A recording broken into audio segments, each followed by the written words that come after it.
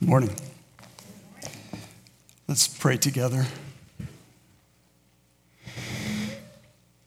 Father, we sang, "Show us Christ, show us Christ."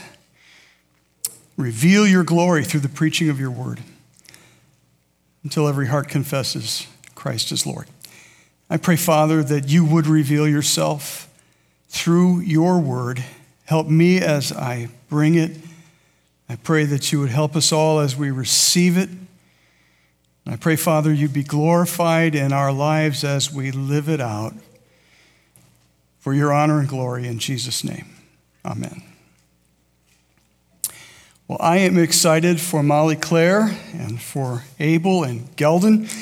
This is a day that they will remember their whole life long. This is the day when they drove a stake deep in the ground and said, "I belong to Jesus. Let all know that I belong to him." And I am thankful for godly parents who understand that their job isn't just to raise good citizens. As important as that is, their job is to make disciples. And the gospel matters. And so we're going to see that truth in this passage. So I would encourage you, if your Bible is not open to 2 Timothy 4, go ahead and open it up now, and let's look at it together. If you knew you were dying, what unfinished business would you want to take care of? What things would you want to put in place that would survive you? Those are the sorts of questions that become important to us when we realize our time is running out. And here in 2 Timothy, we see Paul as a man who knows he is dying. He has been in some close scrapes before, but never like this. He was stoned in Lystra and left for dead. He had been whipped and beaten many times. He was shipwrecked 3 times. He had been in jail multiple times. He'd even been imprisoned in Rome before. It was there that he wrote the book of Philippians. But things are different this time. Then he was under house arrest. Then he had visitors. Then he had an ongoing ministry. This time, he's in the Mamertine prison. This time, he has no visitors. This time, he's all alone except for Luke. And how Luke got in there, I don't know. Luke was a physician. Maybe Paul had some physical matters that needed to be tended to, and they could get Luke in for that. But he says in next week's passage, Luke alone is with me. Paul knows this time he's not coming out alive. He knows that. He recognizes his days are numbered.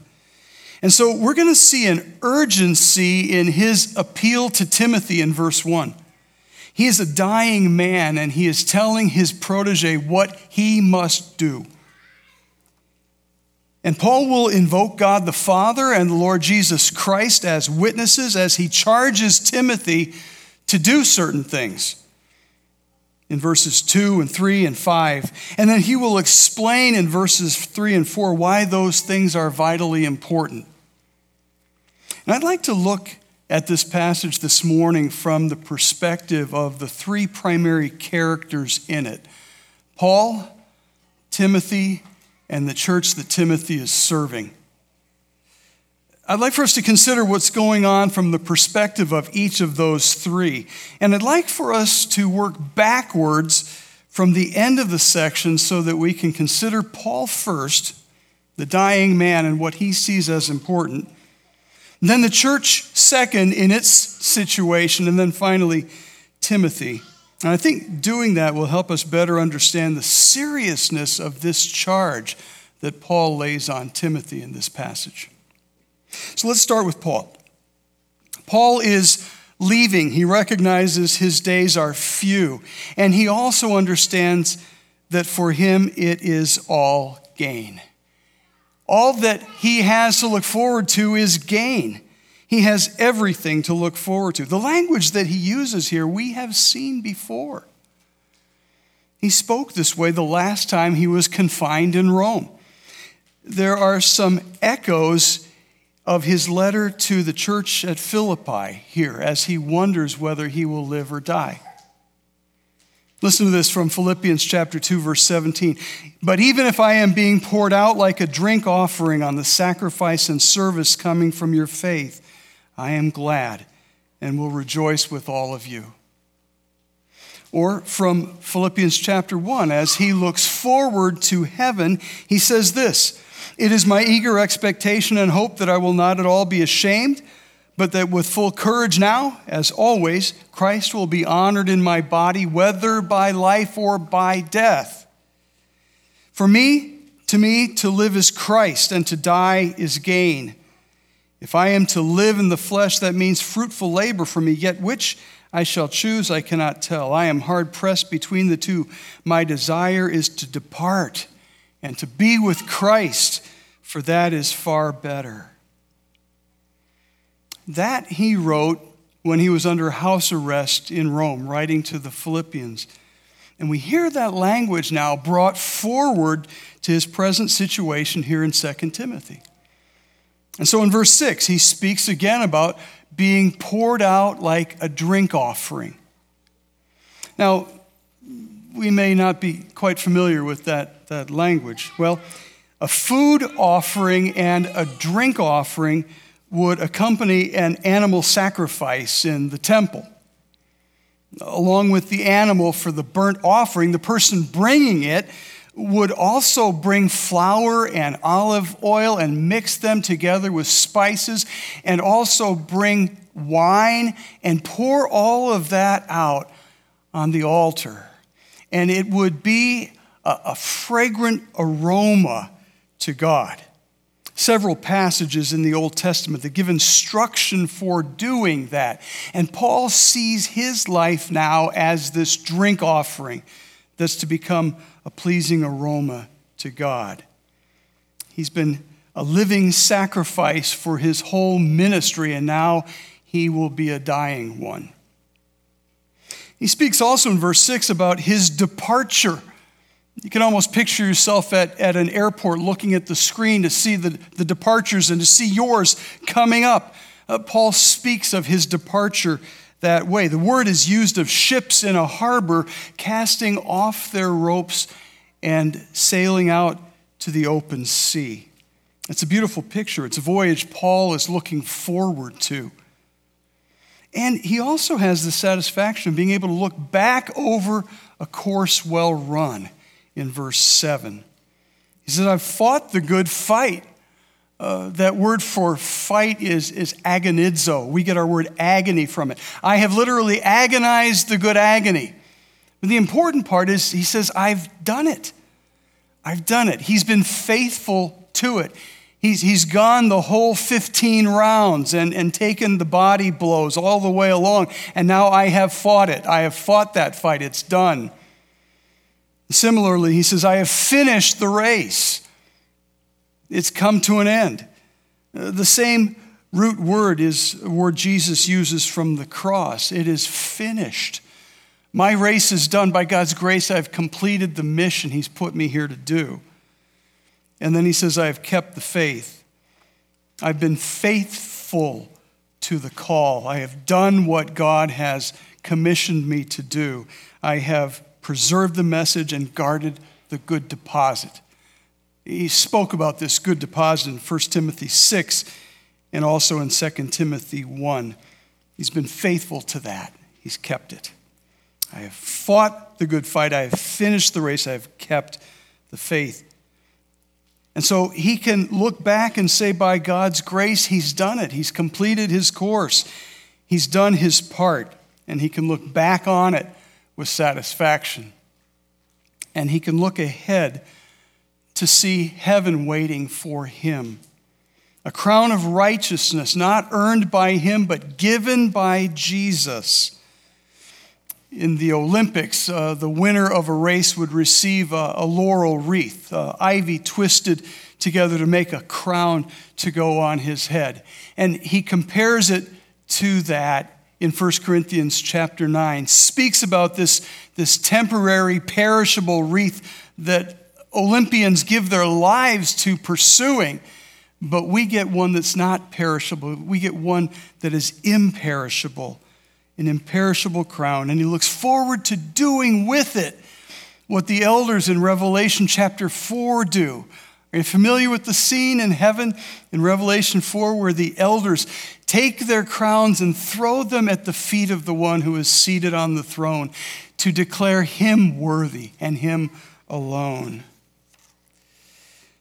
Paul has had more than his share of difficulties in this life. And his conditions at present, as he writes to Timothy, are harsh. He's awaiting his execution, but he knows he's leaving. And for him, it's all gain. And while I'm sure he is realistic enough not to say that he has no regrets, I think that he can also say that those regrets are few and they are forgiven. And he will go to his execution knowing that for him, to live is Christ, and to die is gain. Paul is leaving. It's all gain for him, but he leaves with serious concerns about the church. The church is facing tough times, and someone has to pick up where Paul leaves off. So let's look next at the church in verses 3 and 4 and see these people who must now live through some really challenging times. Verses 3 and 4. Paul writes, "For the time is coming when people will not endure sound teaching, but having itching ears, they will accumulate for themselves teachers to suit their own passions, and will turn away from listening to the truth and wander off into myths." For the church, it's a critical time. It's a critical time. Paul describes a time here as a time of designer preachers and teachers, ones that you can collect according to your own desires. A time when you can insist on hearing what you want to hear. A time when you can close yourself off to what you need to hear. Sometimes the things that we need to hear aren't the things that we want to hear. Isn't that true? Sometimes the things we need to experience aren't the things we want to experience. I grew up in the pre-Bactine era. When I was a little boy, the cuts and scrapes I would get, my mom didn't have Bactine. She had a thing called Merthiolate. Who remembers Merthiolate? Great stuff, huh? It came in a little bottle. You unscrew the cap, and there was this little glass rod that stuck down that would hold enough to communicate it to your scrape or scratch, and it stung like the dickens. And when Bactine eventually came out, and it boasted that it didn't hurt, my mom instantly suspected it, because if it didn't hurt, it couldn't be good, right? She stuck with her Merthiolate. And so what I needed, I didn't want, but I needed it all the same. And Paul describes a time here when people don't want to hear the truth anymore. A time when people want to hear myths, and so they surround themselves with people who will give them what they want and not what they need. It's a hard time he's describing. An old song from the 60s said, "It's all lies and jest till a man hears what he wants to hear and disregards the rest." It's the kind of time Paul's describing here, and it fits the time that we're living in today. In the marketplace of ideas today, there are a lot of options out there. We have choices to make, way more choices than Paul and Timothy could ever have imagined. We've got choices at our fingertips of the things that we want to listen to, pay attention to. Many of the ideas we're presented with these days are wrapped up in Scripture, rightly or wrongly, by very smart people. And so it takes a lot of discernment to know what's true and what's false, what's helpful and what's not. And we face an enemy who understands the old tactic of divide and conquer. And he's dividing brothers and sisters in Christ these days as though we were enemies. There's an old joke about two guys who met on a bridge, and it's told from the perspective of one of them. Here's what he says. "Once I saw a guy on a bridge about to jump. I said, 'Don't do it.' He said, nobody loves me. I said, God loves you. Do you believe in God? He said, yes. I said, good. Are you a Christian or a Jew? He said, a Christian. I said, me too. Protestant or Catholic? He said, Protestant. I said, me too. What denomination? He said, Baptist. I said, me too. Northern Baptist or Southern Baptist? He said, Northern Baptist. I said, me too. Northern Conservative Baptist or Northern Liberal Baptist? He said, Northern Conservative Baptist. I said, me too. Northern Conservative Baptist Great Lakes region or Northern Conservative Baptist Eastern region? He said, Northern Conservative Baptist Great Lakes region. I said, me too. Northern Conservative Baptist Great Lakes Region Council of 1879 or Northern Conservative Baptist Great Lakes Region Council of 1912? He said, Northern Conservative Baptist Great Lakes Region Council of 1912. I said, die, heretic, and I pushed him over. Now, I hear some laughter, but I wonder if some of you are sitting there in shock going, that is not funny at all. But I share it because 40 years ago when I heard it for the first time, the place busted up. Everybody thought it was so funny because it was so ridiculous and far-fetched. But we're living in a time when we see divisions more finely tuned than that. We're living in a time when there are behaviors that are terribly harsh that Christians give to one another. It's a critical time for the church as it was in Timothy's day.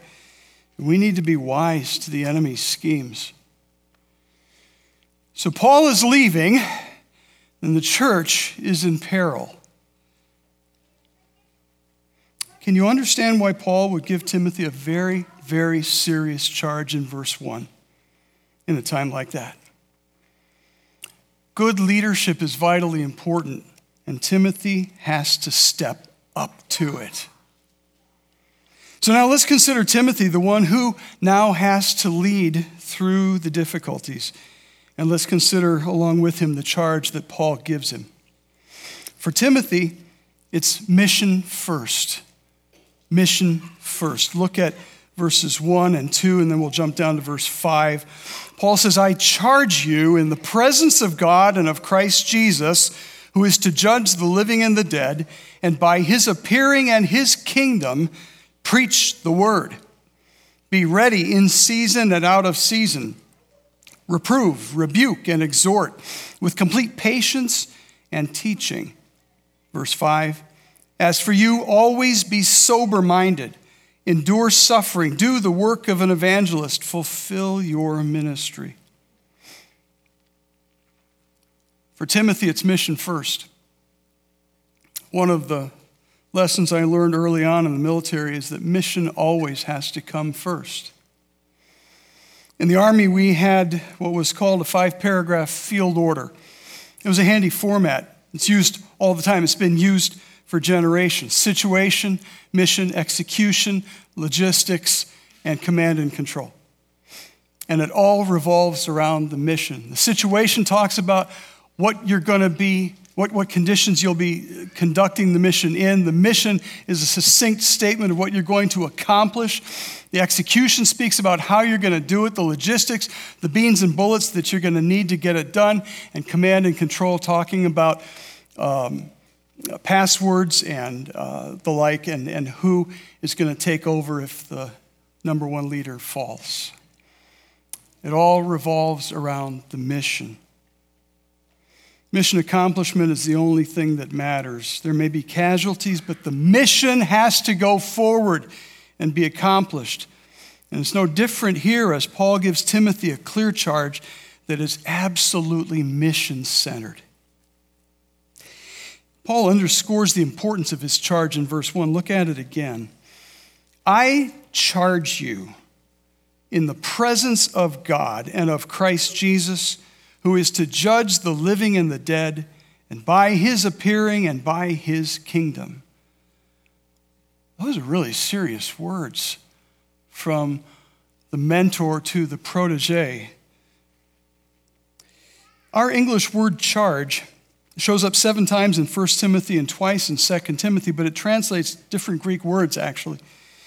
The Greek word that's used here for charge, I charge you, shows up just 3 times in 1 and 2 Timothy. 1 Timothy 5:21, 2 Timothy 2:14, and here, and those 3 are listed in your further thought section. You'll have opportunity to grapple with those later. But the root of the word suggests invoking someone as a witness.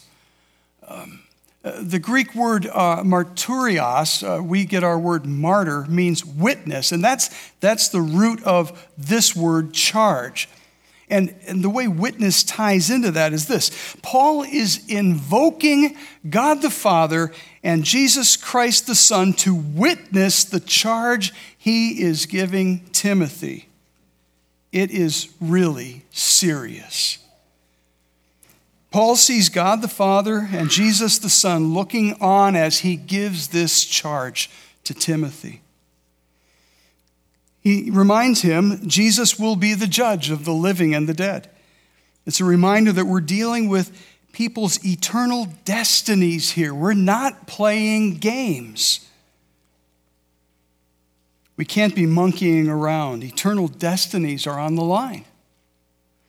And he charges Timothy by 2 things, Jesus appearing and Jesus' kingdom. Those 2. Paul speaks in verse 8 of those who have loved his appearing. Same word. Those who are looking forward to Christ's appearing. He's talking about the second coming. He's talking about the return of Christ. And he's saying that event is certain. The time is coming. And when it happens, it's going to be too late for those who haven't put their faith in Christ. And so he charges Timothy in light of that. And then Paul, as he does it, is also keenly aware of the judgment that will take place at the return of Christ and the kingdom that people will miss out on if they haven't put their trust in him. Those things, Paul says, are certainties. They're coming. And so there's an urgency to Paul's charge. This is for keeps, and the time is short. James says the judge is at the door. And in the verses that follow, Paul charges Timothy to do several things. And as we look at those things, we're going to see that these are not all things that Timothy would feel fully equipped to do. But it doesn't matter, because the church needs him to do them. The mission depends on it. So here's the charge, verse 2 and verse 5. In those verses, Paul gives 9 imperatives for Timothy. And the first and foremost is preach the word. Preach the word. That one overshadows all the rest. It's the umbrella that everything else fits under. Preach the word. The mission is about getting a message out. It's about God's word, his revelation of himself to humankind. And he says to Timothy, Timothy, you are a herald of that message. The message isn't about you. It's not even from you. It's from someone else. And you need to be faithful to announce this message given from God. Preach the word. And second, he says, be ready. Be ready. There's an urgency to this message. People will go to hell without it. So stand despite opposition. Be ready in season and out of season, in favorable times and in unfavorable times, when your message is well received and when it isn't, when you feel like it and when you don't. Be ready with that message. The next 3 go together: reprove, rebuke, and exhort. People need one or another of these from time to time. And we need to figure out which one to use. And we need to bring it faithfully. Reproving has to do with pointing out an error. And that's hard to do in an age when people don't want to hear it. When you point out somebody's error, how often do they say to you, thanks, I needed that? It's a little rare these days. I'm reminded of Proverbs 28:23 that says, whoever rebukes a man will afterward find more favor than he who flatters with his tongue.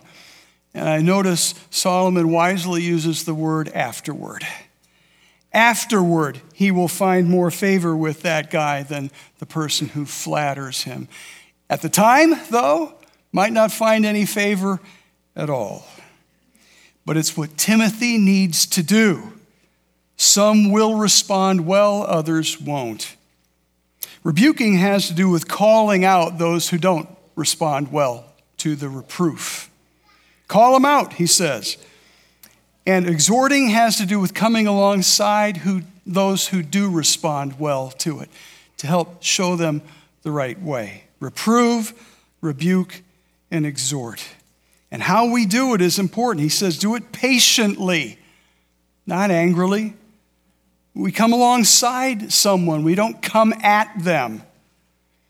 He says we do it with a goal of teaching, not just condemning. Show people the bigger picture. Show them the whole counsel of God. And the charge continues in verse 5 where Paul says, be sober-minded, level-headed, keep on an even keel, don't get carried away by emotion. Be sober-minded. Endure suffering, he says. And this theme has been repeated throughout the letter. And in fact, just in the previous section, in verse 12, he said, indeed, all who desire to live a godly life in Christ Jesus will be persecuted. Expect it. It's coming. Endure suffering. Do the work of an evangelist, Paul says. Did you notice he didn't make mention of whether Timothy was one or not? He probably wasn't. But all the same, he was to do the work of an evangelist because the church needed it. And he says at the end of it all, fulfill your ministry. And that word for ministry is diakonia. We get deacon from it. It means service. Fulfill your service. You are a servant, so serve. Do your job, Timothy. All of the things that Paul has mentioned here are things that he has done faithfully over the course of his entire ministry. And now as he prepares to exit the scene, he wants to charge Timothy with taking the baton and running with it himself. Those same things still need to be done. Now, we've been getting acquainted with Timothy for quite some time now. We've been all the way through 1 Timothy. We're almost all the way through 2 Timothy. So you know Timothy fairly well. How many of those imperatives that Paul has just given him would Timothy say he is well suited to do? For how many of them do you think he could honestly say, sorry, that's not my gift? Reproving, rebuking, evangelizing. I would think he would say of all of those and maybe more, I'm sorry, I'm not well suited for that. These are things Paul knew needed to be done. And Paul would no longer be on the scene to do them. They would fall to Timothy whether he felt gifted to do them or not. We're living in a time when people have spiritual gift inventories to help them understand what their spiritual gifts are so they can find a place of service that's fruitful and fulfilling. It's not a bad idea to find out what your spiritual gift is and figure out how to use it. But do you know that nowhere in Scripture are we told that we need to discover our spiritual gift? Instead, we're just told consistently to take up the basin and the towel and start serving. Find a need and fill it. Ministries go vacant, needs go unaddressed because people can say, I'm sorry, it's not my gift, and walk away. Timothy wasn't given that option. Instead, he was given a solemn charge based on a mission that needed to be carried out, a mission he needed to get on board with and to faithfully execute and then pass along to another generation, who in turn would pass it along to another generation, who ultimately would pass it along to us. There were no excuses for not doing the mission. No accumulating designer preachers and teachers who say what we want to hear. Just faithfulness to the truth and to the mission of sharing the news that a Savior has come to offer reconciliation with God based on the penalty he took on himself for the guilt of our sin. One that he paid in full so we don't have to. That's our mission. Preach that word. And I would ask you this morning, have you responded to that message yourself? Have you put your trust in the Savior who died to take on himself the guilt of your sin? And if you have not, you can do that before you leave this place.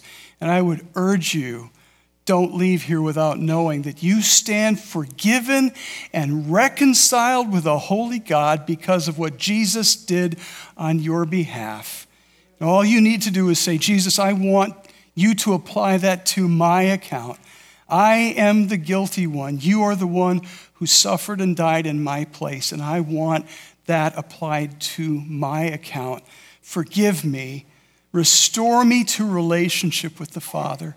Live in me, and I will live for you. Last week, we saw Paul warning Timothy that difficult times would accompany this period of history called the last days. Timothy was living in one of those difficult times, and I believe we are living in another of those difficult times. I haven't seen a more difficult time in my 40 years of ministry. We're dealing with a pandemic. We're dealing with political unrest. We're dealing with social unrest. We're dealing with racial unrest. We're dealing with economic uncertainty. We're dealing with nations rattling sabers and firing missiles. We are dealing with rhetoric that is ramping up on all sides. We need to be wise to the schemes of the enemy who wants to divide us, who wants to set us against one another, who wants us to lose sight of our mission.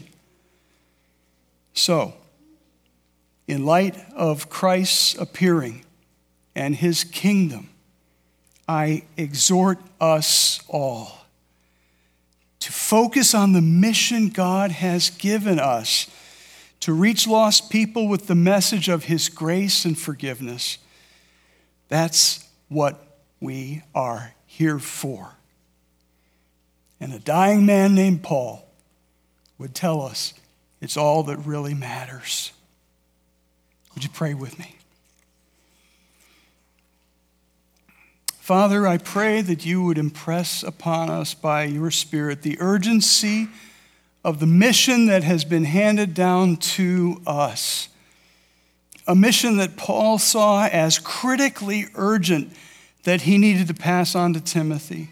A mission we are so grateful that Timothy took up the mantle and lived that out, whether he felt gifted to or not. A mission that we are so grateful that others through the course of these last 2,000 years have taken up so that we could hear the message of salvation ourselves. Let us, Lord, be faithful to that mission ourselves, that others might hear and know that a Savior has come, that they can know forgiveness as well. Father, I just pray that you would embolden us, empower us. Bless those who go out this afternoon calling on people to share that message. Help us throughout the week to share it as well. A dying world needs to hear it. Help us to be bold to share it for your glory. In Jesus' name, amen.